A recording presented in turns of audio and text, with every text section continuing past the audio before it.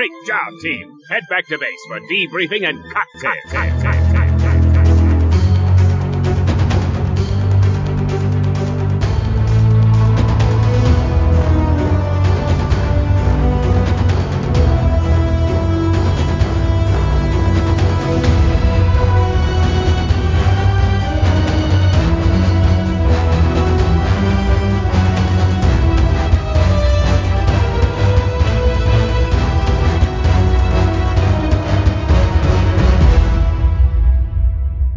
Welcome back to Reality Briefs, Debriefing and Cocktails. This is Reed Walker, host of this here show, featuring yet again the great co-host, Master Sergio Lugo. How are you today, sir? I'm good. I like that one better because you said I was a co-host master. That makes it seem like I'm a master of co-hosting. Hey, I mean, you got enough podcasts these days, you might be. or you're a part of enough podcasts. Maybe I should say that. That's true. All right, Sergio. Well, we are back on track for this next set of James Bond movies before the newest one to come out soon. And this week we are talking about From Russia with Love. From Russia with Love. See. I do want to get like some sort of Spanish rendition of this movie. That'd be interesting to watch. Would it be? What would it be? I guess we'd have to think about whether or not we care about the sub of it, or I don't know. I've never really watched foreign movies, so I guess I'm not a good person to ask. I don't even know if that's proper to say, right? Because if you're watching a James Bond movie in Spanish, it's probably not as much of a foreign film like what was the Flying Dragon one? Not Flying Dragon. Crouching Tiger, Hidden Dragon? Yeah, that one, right? Like that's all in Chinese or the native language. So that's a foreign film, or Parasite. Right. Or is it being translated to Spanish? I don't know if it's a foreign film anymore. No. Anyway, pressing the SAP button on your remote doesn't make it a foreign film. All right, moving on to our first section of analysis of this film. So before we get too deep into it, what was your overall of this movie? I wanted to like it. Oh man, all right. But it was too boring. It kind of was. Funny enough, I think we're going to be at least somewhat overlapping with each other, because I thought similar-ish. I wasn't super bored, but at the same time, I also was like, man, nothing's really happening.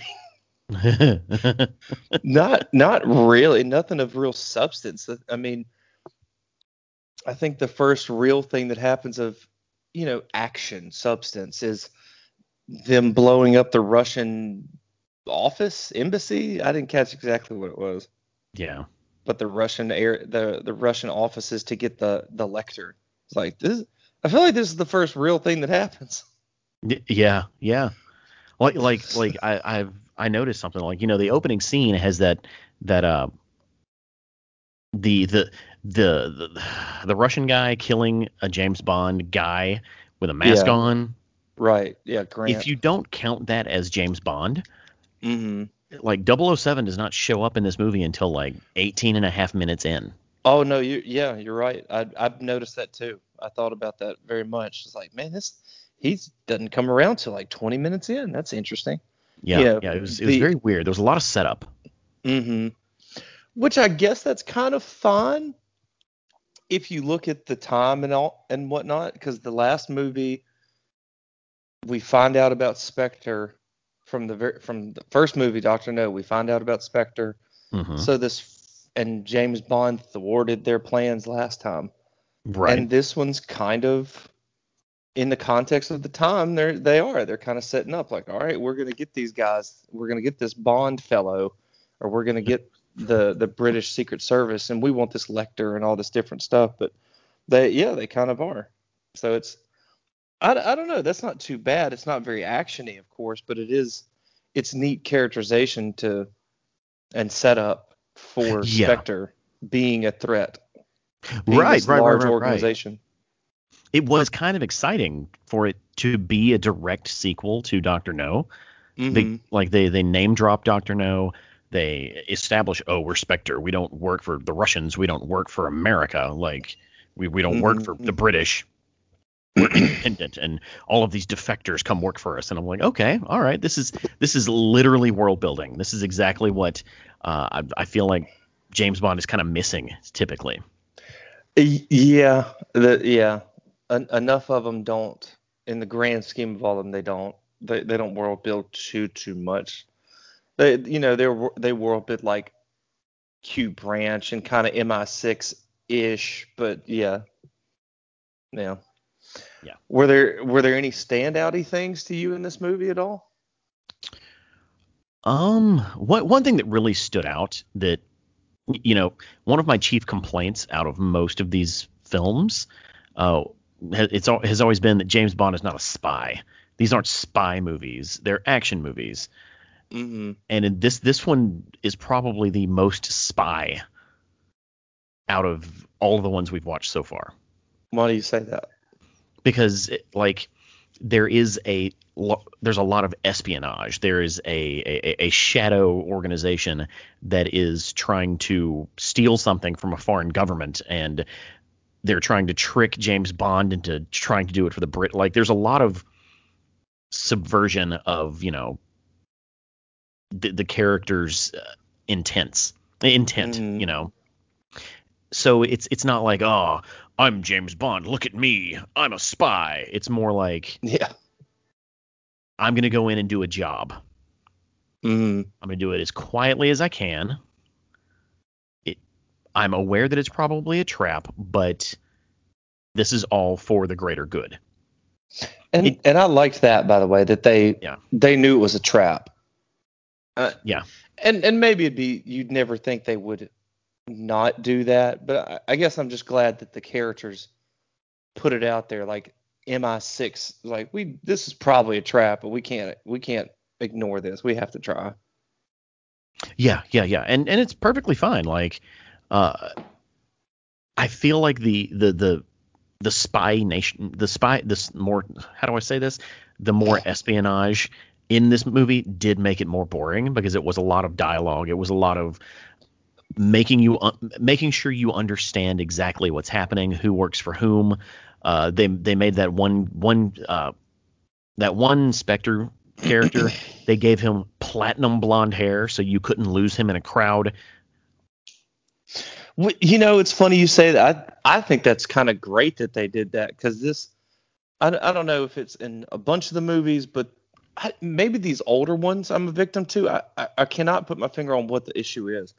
Hmm. But you do have these movies, and I'm going to lean into saying they're older, where they do introduce characters and different things, or different characters, and they only say so much about them and give Hmm. them very little focus. And I do forget who the hell is who, and why do I care? Somebody dies, and it's a big deal, and like, wait, who is that? Why do I care? Who is that guy? Yeah. Yep. Like the guy that Grant is, the platinum blonde haired guy. When Bond goes and visits his friend in Istanbul, and the platinum guy is driving off with a dude tied up in the back seat. He leaves the car, and the guy's dead, and somebody finds him. I'm thinking the whole time, wait, who is this? Who's this character? Who's this dead character? Am I supposed to care? Is this Istanbul man's son? Because I thought it might be. Just who? I don't Yeah. know. Yeah. And like I said, I don't know if that's an older movie kind of thing, the way scenes were shot or dialogue was done or what, but I don't feel like I get that lost in current day movies, in modern movies like that. Like, this is gonna sound bad, but I do sometimes if it's all just white dudes. Like if Sure. it's Yeah. just brown haired white dudes, that are attractive enough to be on television. Actually, it happens more with TV shows than it does movies. Hmm. Because movies are pretty good about delineating who's who. But Yeah, yeah, modern ones especially. if they all just look like white dudes, like, what? Who's? I don't know what's going on here because all these No, dudes look the yeah, same. yeah, and I can agree with that just for the sake of too much overlap to all 6'2" ish, dark haired white men, squared enough heads, Hmm. whatever, right? And if they're all even wearing similar colored suits or outfits, I'm gonna, yeah, at a certain point, they overlap, or I forget who's who, or just whatever. Like the Godfather movies are kind of like that too. I don't know if you've seen Godfather 1 or 2. At least one, there's a handful of characters. I'm like, wait, who died? Do I need to care? I Yeah, just don't know. And I think it's over the course of those two movies though. yeah, Anyway, I'm glad Grant stood out to me. I was really happy he did. I did not lose that guy. yeah. And actually, that I've kind of had that complaint with a few of these movies so far is that they're hard to follow. This one was not hard to follow. No, There was it a lot was. of dialogue, but it wasn't very hard to follow. Yeah, ultimately after seeing it all, it's not hard to follow. Like I did have those moments where I thought who is who, but contextually you can figure it out later enough. Unfortunately, none of it really matters. So it's all fine. It is easy to follow. Yeah. I think my one of my complaints or at least questions was toward the end of the movie. Hmm. So Grant gets off the train and Bond is looking for the guy from Station Y Yeah. because he told one of Istanbul's guy's sons to go get him, send a wire to him, go get this guy. And okay, that's cool. So Bond can know who he is. That's fine, or has an idea what to look for. Grant, I don't think heard him say those things to this. But well, no, I take that back. I think he did actually. But either way, how does he know who to look for? But he just finds this dude. He just straight finds him, leads him away, and kills him, and comes back. Which that's all fine, but how did he know who to look for? I just don't. I guess you're just supposed to. They know who a government agent, shadow, or whatever kind of person looks like. I Maybe. guess. All right. Maybe. Okay, fine. So let's fine. Bond ends up killing Grant, and he gets off the train with the girl. They steal the truck from the guy, and they start driving off. Then they send a helicopter after him. How do they know to send a helicopter? What? When? How do they know? And then he gets on the boat, and he's going away. And then there's 3 or 4 boats after him. And now I don't know if that's Spectre or if that's just the police of the area. I didn't catch that. It was just kind of weird. That last like 15 odd minutes was just sort of strange to me. It's like, how do these people know to look for him right now? Well, let me tell you exactly what happened in the last 15 minutes, Reed. Okay. Whoever wrote the script was like, shit, we need another action scene. Or they'll complain that this movie's too boring. And that's what it was literally just a tacked on action scene at the very end. At least tell me I'm not crazy in what I'm saying. No, you're not crazy at all. Okay. It's very much like a video game where bad guys just show up and you're like, what? Why do Yeah, you all look exactly the same and are easy to kill? it's fine that they would be after Bond. I'm way more bothered by how do they know where he is and how to find him. These little things. He doesn't have a tracker. There's nobody on the ends. Now, what I thought was going to happen, because it's been a while since I've seen the movie, I thought Tanya was still passing information because Hmm. she was still undercover from her perspective, I think. Yeah. So I was kind of thinking, like, oh, okay, maybe she's somehow passed on information, and that's how they caught up with him and knew where to go and stuff like that. But I don't think that was ever the case either. So, who did you think on the last Spectre meeting? Who did you think was going to die, the woman or the man? Where they talked to Dr. Claw? Yeah, they're talking to Ernst Blofeld. We don't know that yet, but they're talking Yeah. to number one. But yes, Dr. Uh, Claw too, because it's I definitely I framed as she's going to die. yeah, I didn't care. Like I was like, one of them's gonna die. You know, that's just how bad guys work. Mm-hmm. I kind of wish they had gotten away with the Lecter to, I guess, kind of not a full-on Empire Strikes Back kind of thing, but just have Bond not win it all, and that get him next time. You know what? You know what? That would have been fantastic. Oh, okay. Like, absolutely fantastic if Spectre just rode off into the sunset with the Lecter going, ha ha ha, we win. Yeah, and that would have made some of the last 15 minutes make sense. Yeah. Or at least make it lead to something meaningful, not another character trying to get the Lecter and doesn't. Well, I think I've said most of what I want to say. There's some little things, but do you have anything you want to say? I think my real last complaint here, and it is full on a complaint. But okay, maybe not full on a complaint. It's a complaint. Mm-hmm. The whole, and this will come back in the tropes, but every single bad guy had an opportunity to kill James Bond as an unarmed dude. Could have just put a bullet in his forehead, and it never happened. Yeah, Grant especially. Like this has to be where, if not Dr. No, I guess really it's just an overall trope of the series from Jump. Yeah. Grant has him dead to rights and divulges everything. Everything. So, and he just gets beaten anyway, and he could just shoot Bond in the face at any time. Yeah. But he doesn't. Yeah. Like I'm like, you're not even trying. Like, you're not even trying. And the thing is this movie is so old that I guess it's okay. They're not doing it for Bond's sake. They're doing it for our sake. That's an interesting way to look at it. They absolutely are doing it for our sake. I never really thought about it like that. Yeah. They are though. And you say that now, and you'll give this movie a pass, and it'll end up in a certain spot on our rankings. Mm-hmm. But then the third, fourth, fifth, sixth, seventh time this happens, I hope it just breaks you, and you're just, you know what? It has that trope. It's down to the bottom. Yeah. Well, or something.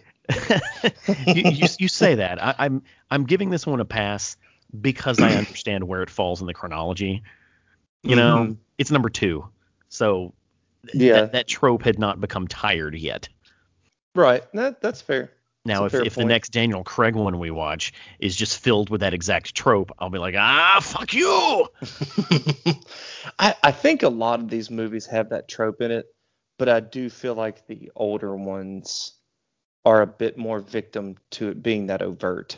Yeah. Where like with Grant, he sits there and has a 5 odd minute conversation with him and just never kills him.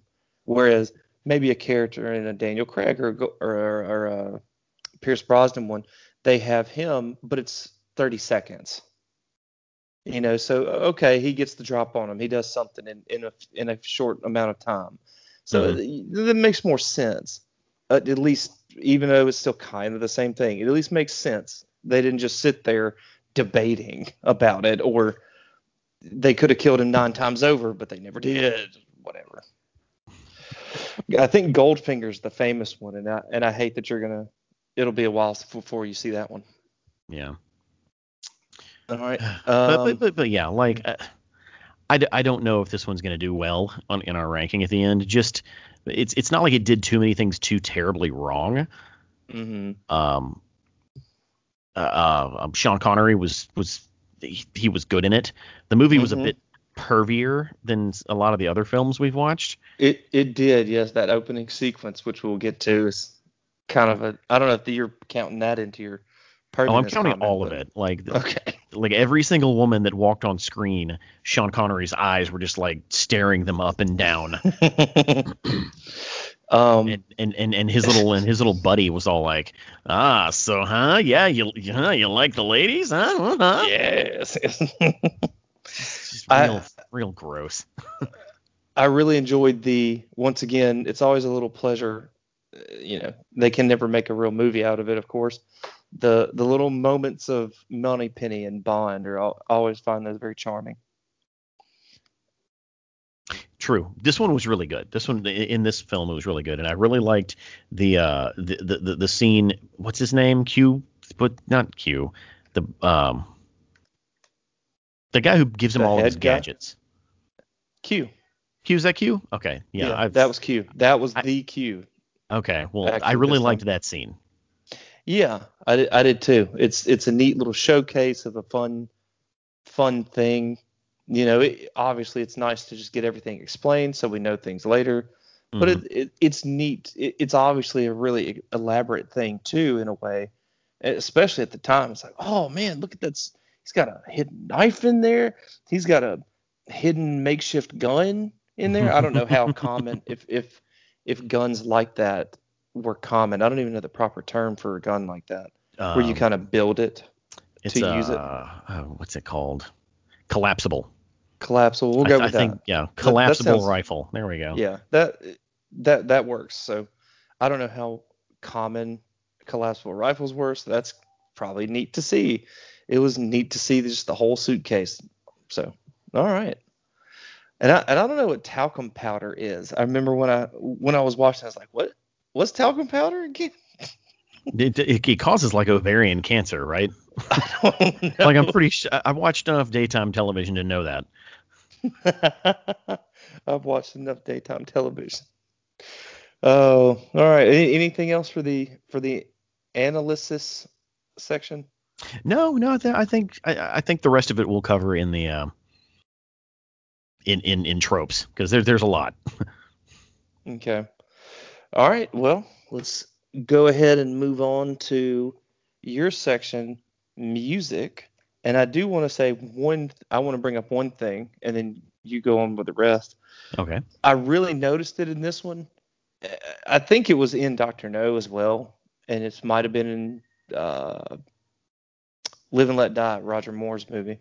But so the two times he goes into his hotel room, the first one, and then goes into the bridal suite, they just play that James Bond music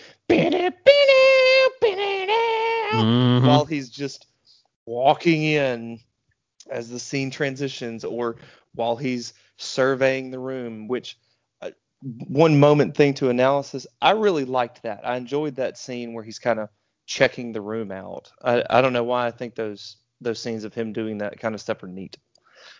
Yeah. But them playing the music so bombastically just for him walking into a hotel room, I want to talk to people back in 1960s. It's like, why did you guys do this? Why was this a good idea at the time? I have a lot of questions for the directors and stuff of these types of movies. Like, if you notice, all of the old ones have very long, protracted sequences of him traveling to where he needs to go. Hmm. Like, why do I know that James Bond takes Pan Am airplanes everywhere he goes? It's world building. It's world building, bro. No, no, it's not. Like, it's a reasonable person can infer that James Bond takes an airplane, Oh, that James Bond has to check into hotels. what if some of the things, not all of them, but some of the things are movie advertisements? This was before Was advertised. Like this was way before. I was about to ask if that was, I don't even know if that was a thing in the 60s or not, but you know what I mean, right? Like Oh, where and yeah, they're I know using what you're a talking about. laptop and it's clearly a Microsoft one. Yeah, no, that didn't really come to become like a prominent thing until the 90s. I'm sure it was Oh, okay. sprinkled in before that, but Mm-hmm. and Pan Am may have paid for a couple of shots, but at the end of the day, we don't need a 5 to 10 minute sequence of him going to where was it, Turkey, Bangladesh, was it? Mm-hmm. It's like just have him be there. Right. That cut those scenes down a little bit, and you could have your another action scene or another character scene or dialogue or whatever. Yeah. Ah, yeah, I don't know. Sometimes those are useful scenes because you do have like when he now this may not be the thing you're talking about, to be fair, but when say he's in the car driving to his friend in Istanbul and his son is driving him, they use that time as exposition to explain that the Russians and the Turkish track each other. Hmm. Like it establishes the system that's in place here and why certain things are what they are. That said, I don't know. I feel like they could have dropped that too. Even though I get that, I feel like that's the point of it. But they could drop that, and they could have just had the Istanbul guy say the exact same lines. Yeah. I don't know. But to music. What? A lot. Mhm. This movie's music mirrored that of Doctor No, Yeah, I like a thought lot. kind of the same thing. It doesn't really have as much of a the music doesn't have much of an identity yet. No, no. It Um, not even in the intro. Like there, I guess Goldfinger's the first one with a true intro song. yeah, like this one didn't have like a true intro song, but the intro to this one was really good. It I couldn't figure out if it was really neat or not. So all the text is off of a projection onto the woman's bodies, right? Yes, Is that yes. what that would have been? Okay. Which that sounds neat. I don't know if that's for the time it's neat or if that's neat now. I don't know, but it was like, okay, at least it's not just fade in, fade out text, I guess. So that's Yeah, cool. well, like technologically speaking, it's not that fantastical, Okay. but just the way that like the art direction behind where the words show up on the Oh, body, okay, that sure. like it was just very well composed. Okay. I can see So that. I don't have much to say about the music in this movie, but I literally looked over at my wife while I was watching it and said, "This is a good intro," and she was It's like, definitely neat. "Yeah," and she was like, "What?" I'm like, "Don't worry about it. I have to pay attention to this shit for the podcast, but this is a good fucking intro." And she was like, "Whatever you say, babe." Where do you rank it 1 out of 10? And not necessarily in contrast to other ones, unless that's Hmm. what you want to do, but just it's a bad intro, it's a great intro, it's I would fine, it's serviceable. somewhere between 7 and 8. Okay. If it had its own distinct like big song attached to it, Mm. I'd probably go higher than that. But just visually speaking, it's fantastic. Ah. What did you think of the song from Russia with Love? Did you actually listen to it itself at some point? Uh, I, was that the song at the end of the movie? Yes, I think they use it early on too, or use it at another point in the movie, Yeah, but because not most of it. listening to the end, like when it played at the end of the song, my first thought was, oh well, this sounds like a song from an old movie. Yeah, I feel like it was. I don't know who sang the song. I guess I can look that up, but it sounded like a Sinatra-esque song. Exactly. I was like, this feels like a like a song from like a movie in the 40s or in the 50s, and Frank Sinatra is just singing over the credits or something. John Barry composed it. Matt Monroe sang it. Yeah. Yeah. So Okay. it was cool. I don't know if it Hmm. really fit the movie, but it was cool to hear something like that coming out of the speakers while watching credits.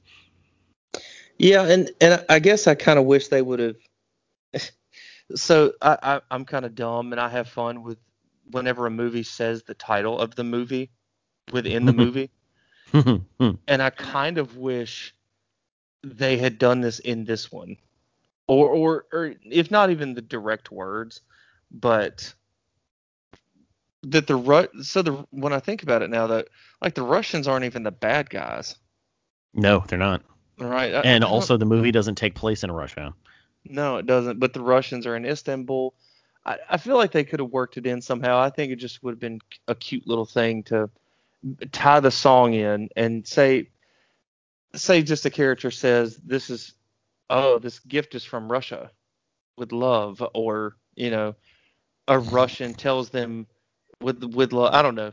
I'm not a writer guy, so something. It would have been neat to have tied it together. Because You when you don't hear, say. you don't say, I'm a walker, not a writer. When you hear the song, the songs usually just tie in some way, and this Mhm. one just isn't tied in really.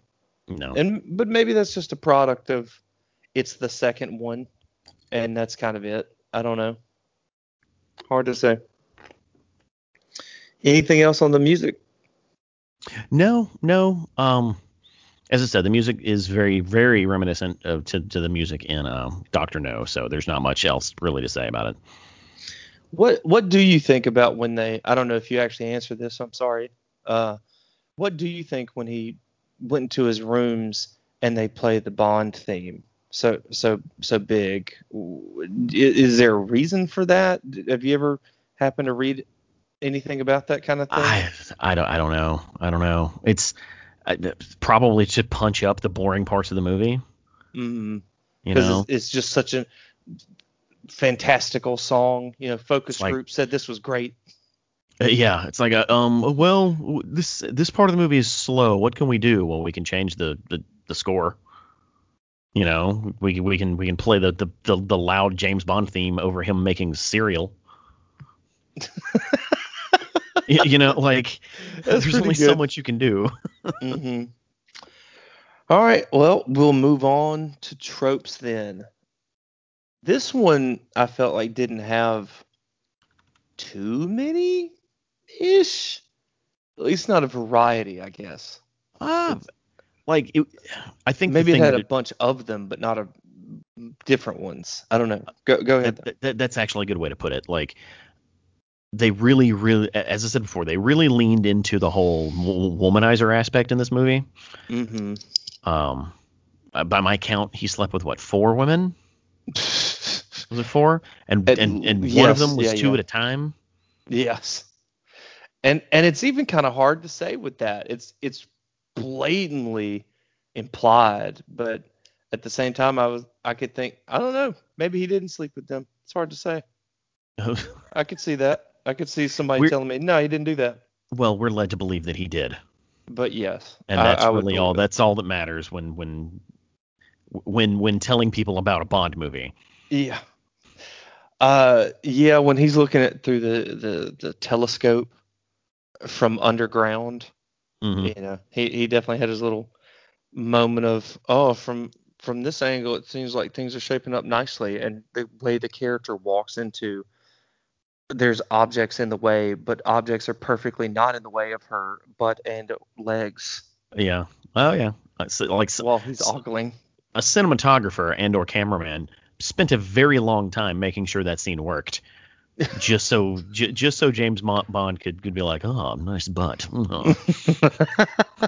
And I always have to wonder about the guys who do that because that's a funny way to put that. Somebody had to make that shot doable. Yeah. So the entire point is, all right, we need this table and chair and all these objects in the room so your ass is very visible from this angle Yeah. only. So And we need 17 takes of just you walking through this room. yeah, so you properly get in the right spot or something. Yeah. Oh, It's just man, ridiculous. it's such a funny thing when you think about it like that, especially in general these kind of some of these sexualized scenes. Somebody has to make those things happen. I'm glad they tie it. I guess glad isn't the right word. It was neat to see them tie in the belly dancer from the intro Yeah. to Yeah. later. I was like, oh, look at that. They did okay. I guess. I don't know if I'm supposed to be excited about this or not, but it's a neat continuity. It's like, oh, that's why there was a belly dancer. Look at Oh, that. because they had gypsies. Yeah. I don't know.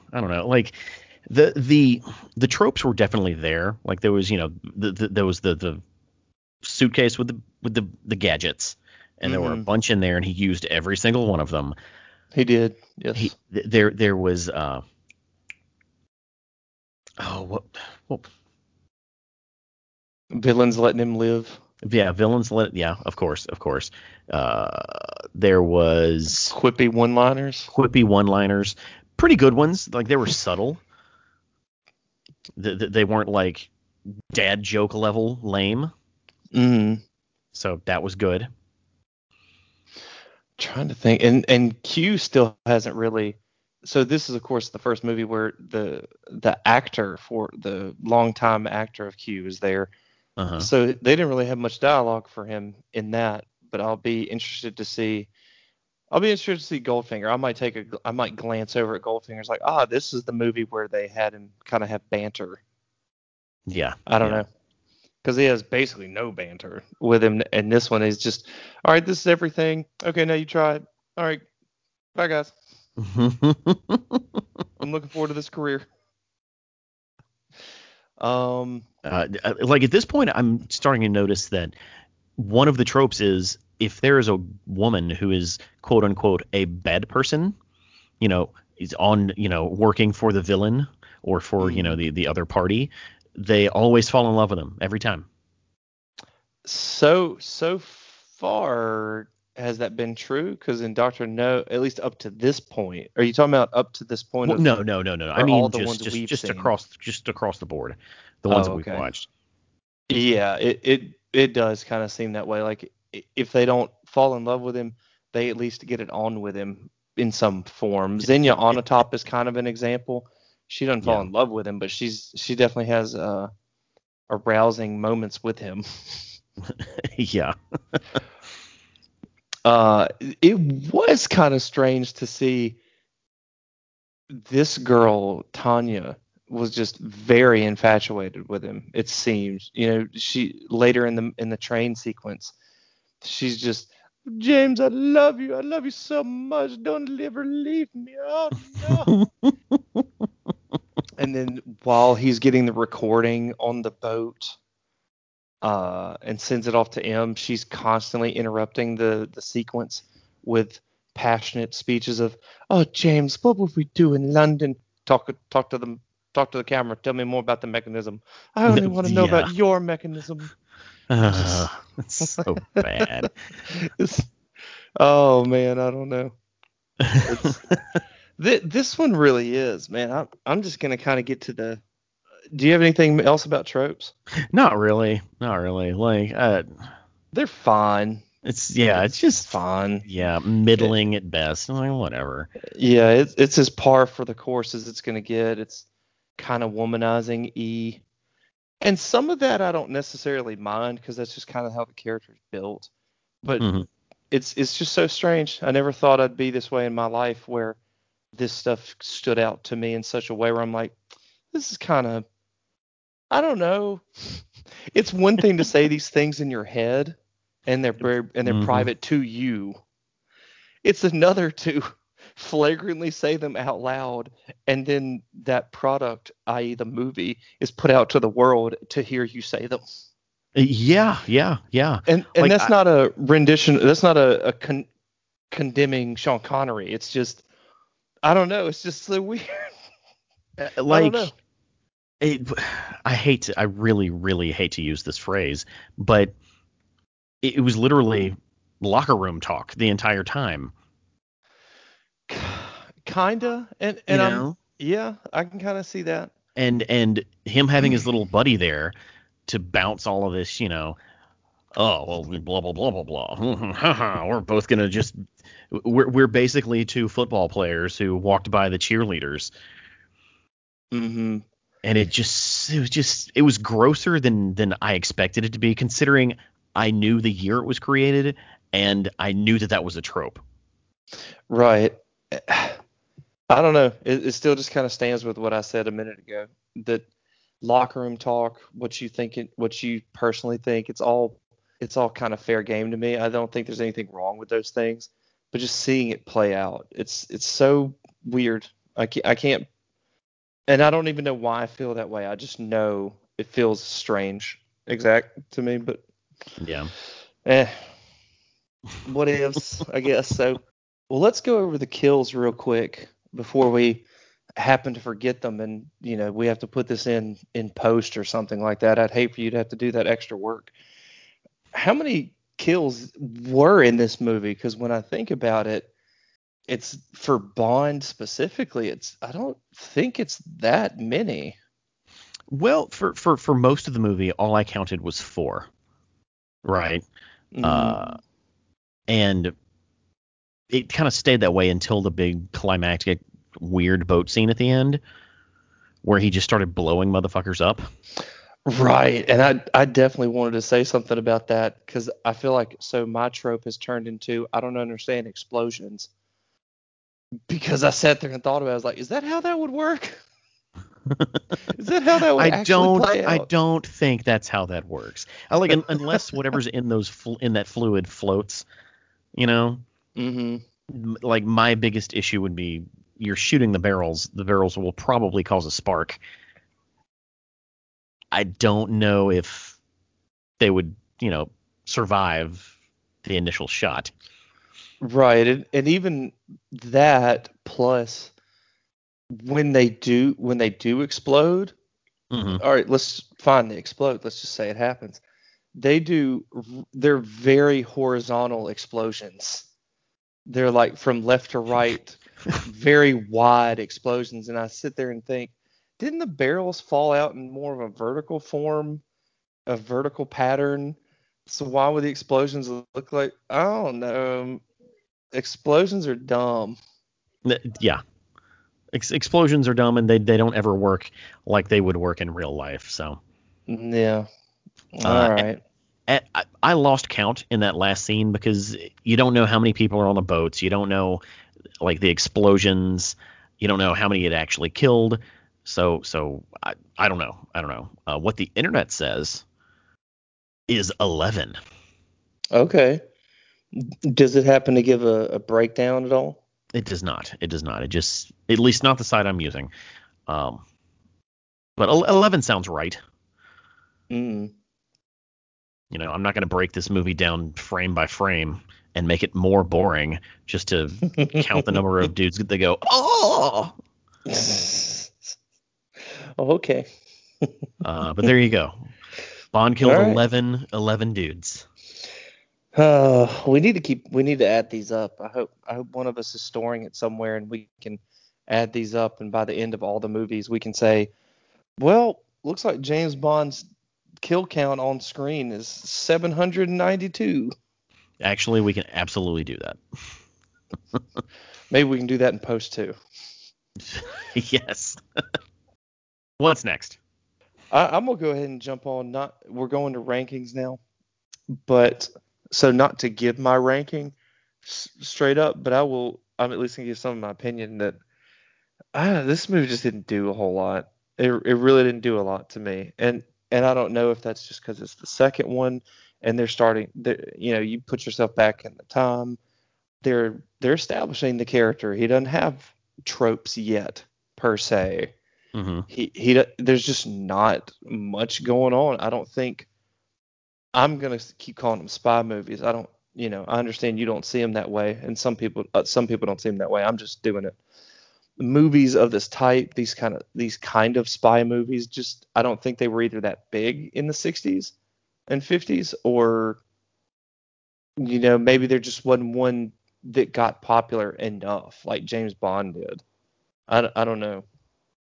Yeah. So on some level, I give this movie a bit of a pass in that it fits in a unique space. The character's not completely established. The actor isn't.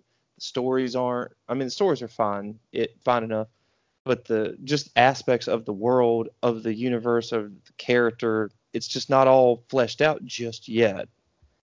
But it's almost there. Like I'm very interested. I would wish we could go straight into Goldfinger, and then you tell me what you think if you think it changes, because I think that's really where the James Bond series starts is Goldfinger. Yeah. Tropes come in and all kinds of things are just, oh, that's James Bond, boy. It's when he hits his stride, I guess is what you're saying.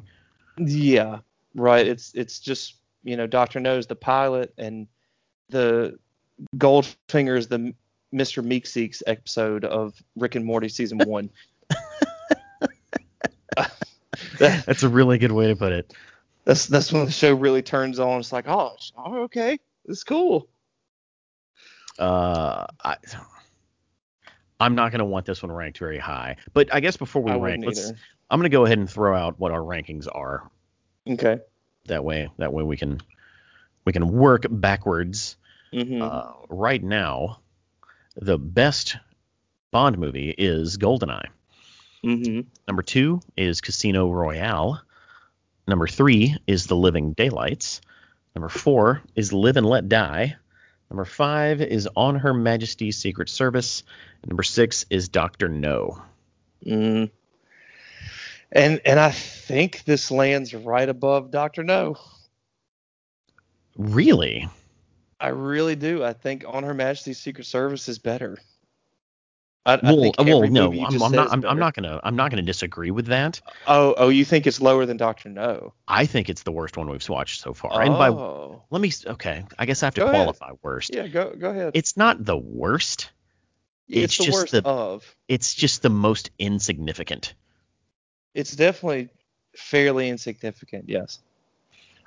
I think it does do some decent characterization of MI6 and a Bond. Like MI6 is smart enough, and Bond, they're both smart enough to recognize a trap when they see it, but they are willing to take the bait to win a big prize.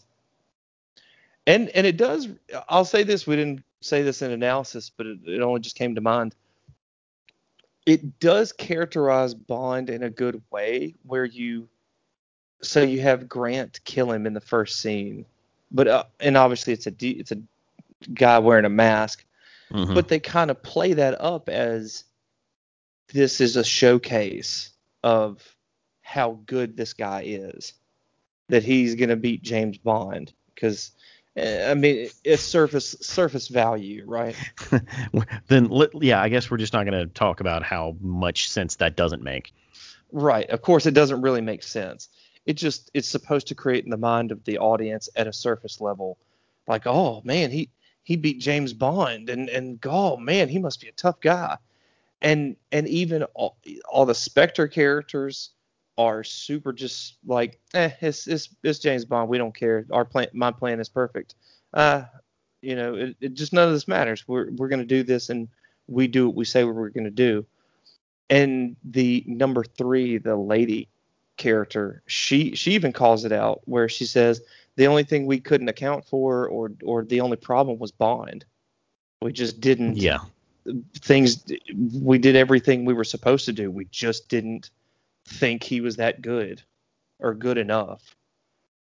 So it's kind of a neat characterization. Again, trying to look at this from the framework as this only the second movie. It really starts putting up that luck status kind of thing that I've pushed a little bit, where he is talented, but he is also just super lucky.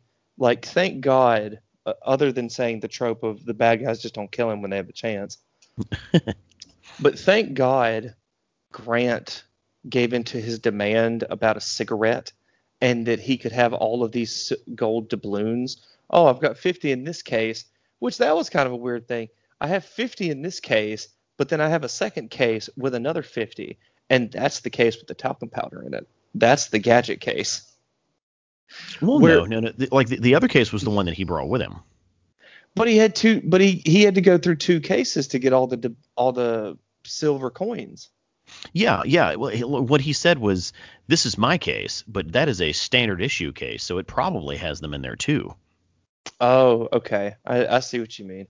Yeah, it's like, hey, he saw me open this one, so it's right. He's probably going to think that it's safe. And I would think, and I'd liked and disliked that too, where I do appreciate that. I think somewhat on a surface level, that's a good idea. Have you open one case, and it looks safe, so he's willing to open the next one, because why would he think anything's wrong?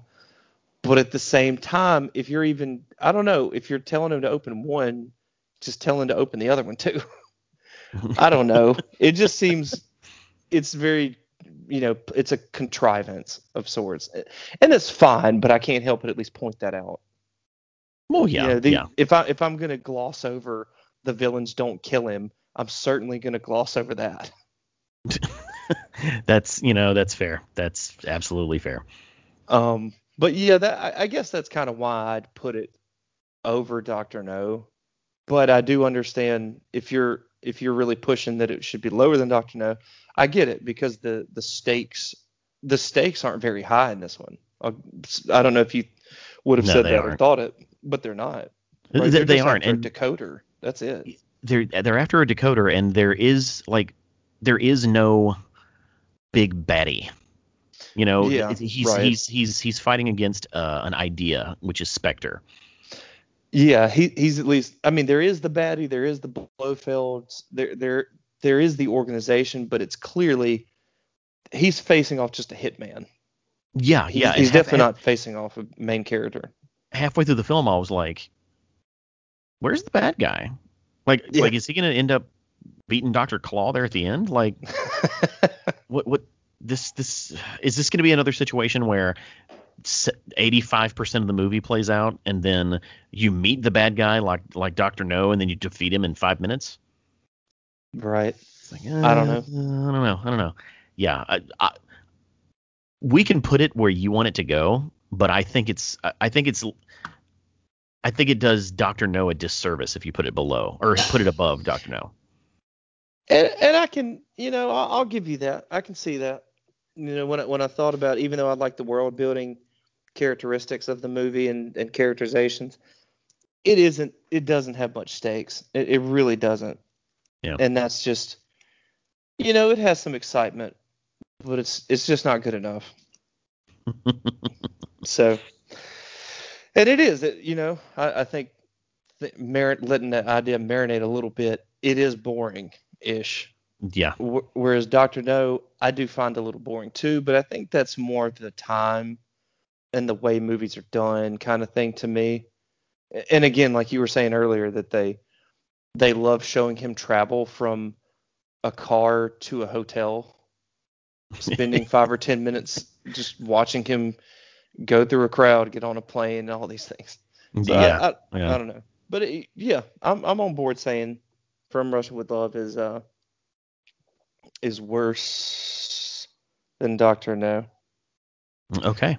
I'm gonna actually try and look up the like earnings for the movies. Uh-huh. I'm gonna assume this one outdid Doctor No. Yeah, maybe. What would I say? Box office, right? It's probably on the James Bond page, actually. Oh, you know what? That probably would have been a And better way to look at it. it did better than Dr. No by about 19 million more. I mean, that's a good amount, right? That is a good amount. It's a hot amount. Especially in 1960s dollars. I'll be interested to see where you stand with The Man with the Golden Gun then as our next movie. And I'm actually really surprised, and this is all a very big side note, looking at just the domestic numbers, Skyfall is the number one at 304, at least Mm-hmm. at the time of this article. And I'm Yep. not going to go through the effort of figuring out time. But Spectre is number two at 200 million. Yep. Quantum of Solace is 168. And the new Casino, basically, all four of the Daniel Craig ones are in the top, or like top four domestic. Well, that's a whole nother podcast. Like, Right. It's just interesting to see. because movie tickets cost a lot more than they did cost now than they did back then, and you factor inflation, it looks very different. Oh, sure. Right. I generally do kind of forget about that. You need to consider Yeah. inflation. Okay. All right. Well, so our new ranking then is from number 1 to number 7 is GoldenEye, Casino Royale, The Living Daylights, Live and Let Die, On Her Majesty's Secret Service, Dr. No, and the new bottom dollar is From Russia with Love. Yep. Sad face. So weird, because didn't this movie get a game eventually? It did, and I don't Yeah. remember where. I think it was a Wii game. I feel Or I think it was a PlayStation 2 game. that sounds like I want to see. Let's see. I think you might be right. GameCube, PlayStation 2, so that era. So yeah. Interesting. Yeah, it's odd. Like out of all of the James Bond movies, that's the one they reached back for. Right, man. You know what? I think it'd be really interesting to see the game play. And I don't really mean gameplay, like the game play out, because we're sitting here suggesting that the movie's kind of boring. So where do they fit in these scenes that the player is having fun? The first act of the game, the first mission is to get on the plane. You have to The find the second right is to way through the crowd. yeah. And then mission number 2, go to baggage claim and make sure you get the right baggage. Oh no. I actually kind of want to see this now. This game was on Xbox too, so maybe it's on the store or something. I don't know, man. I might actually look into this game.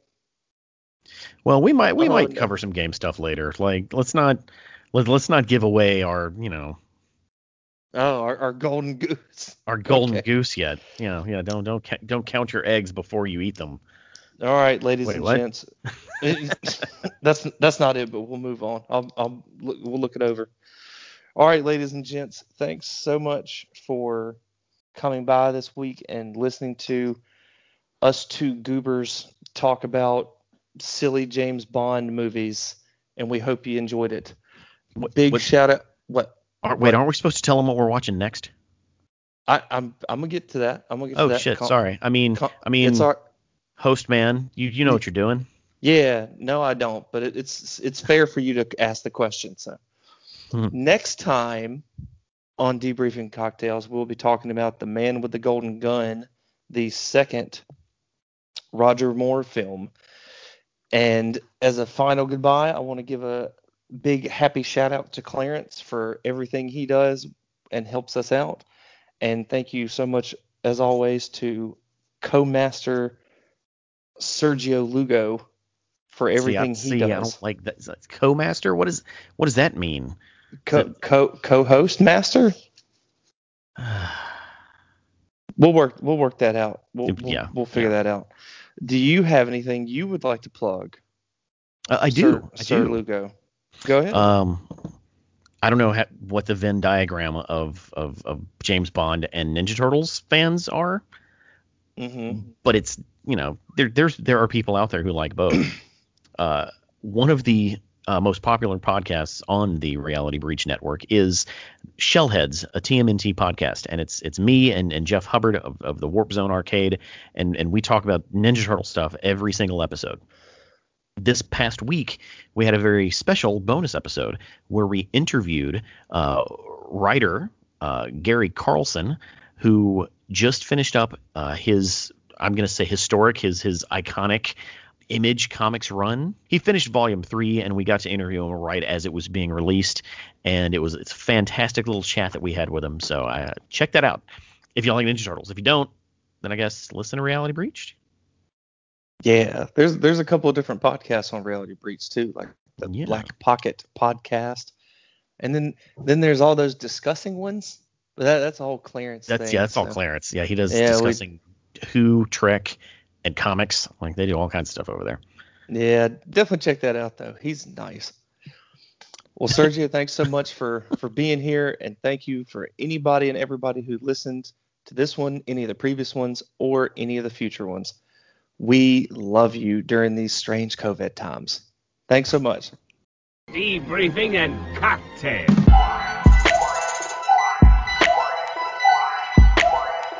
You are listening to Keep the Hip, Q-Not, and Break Up Rock.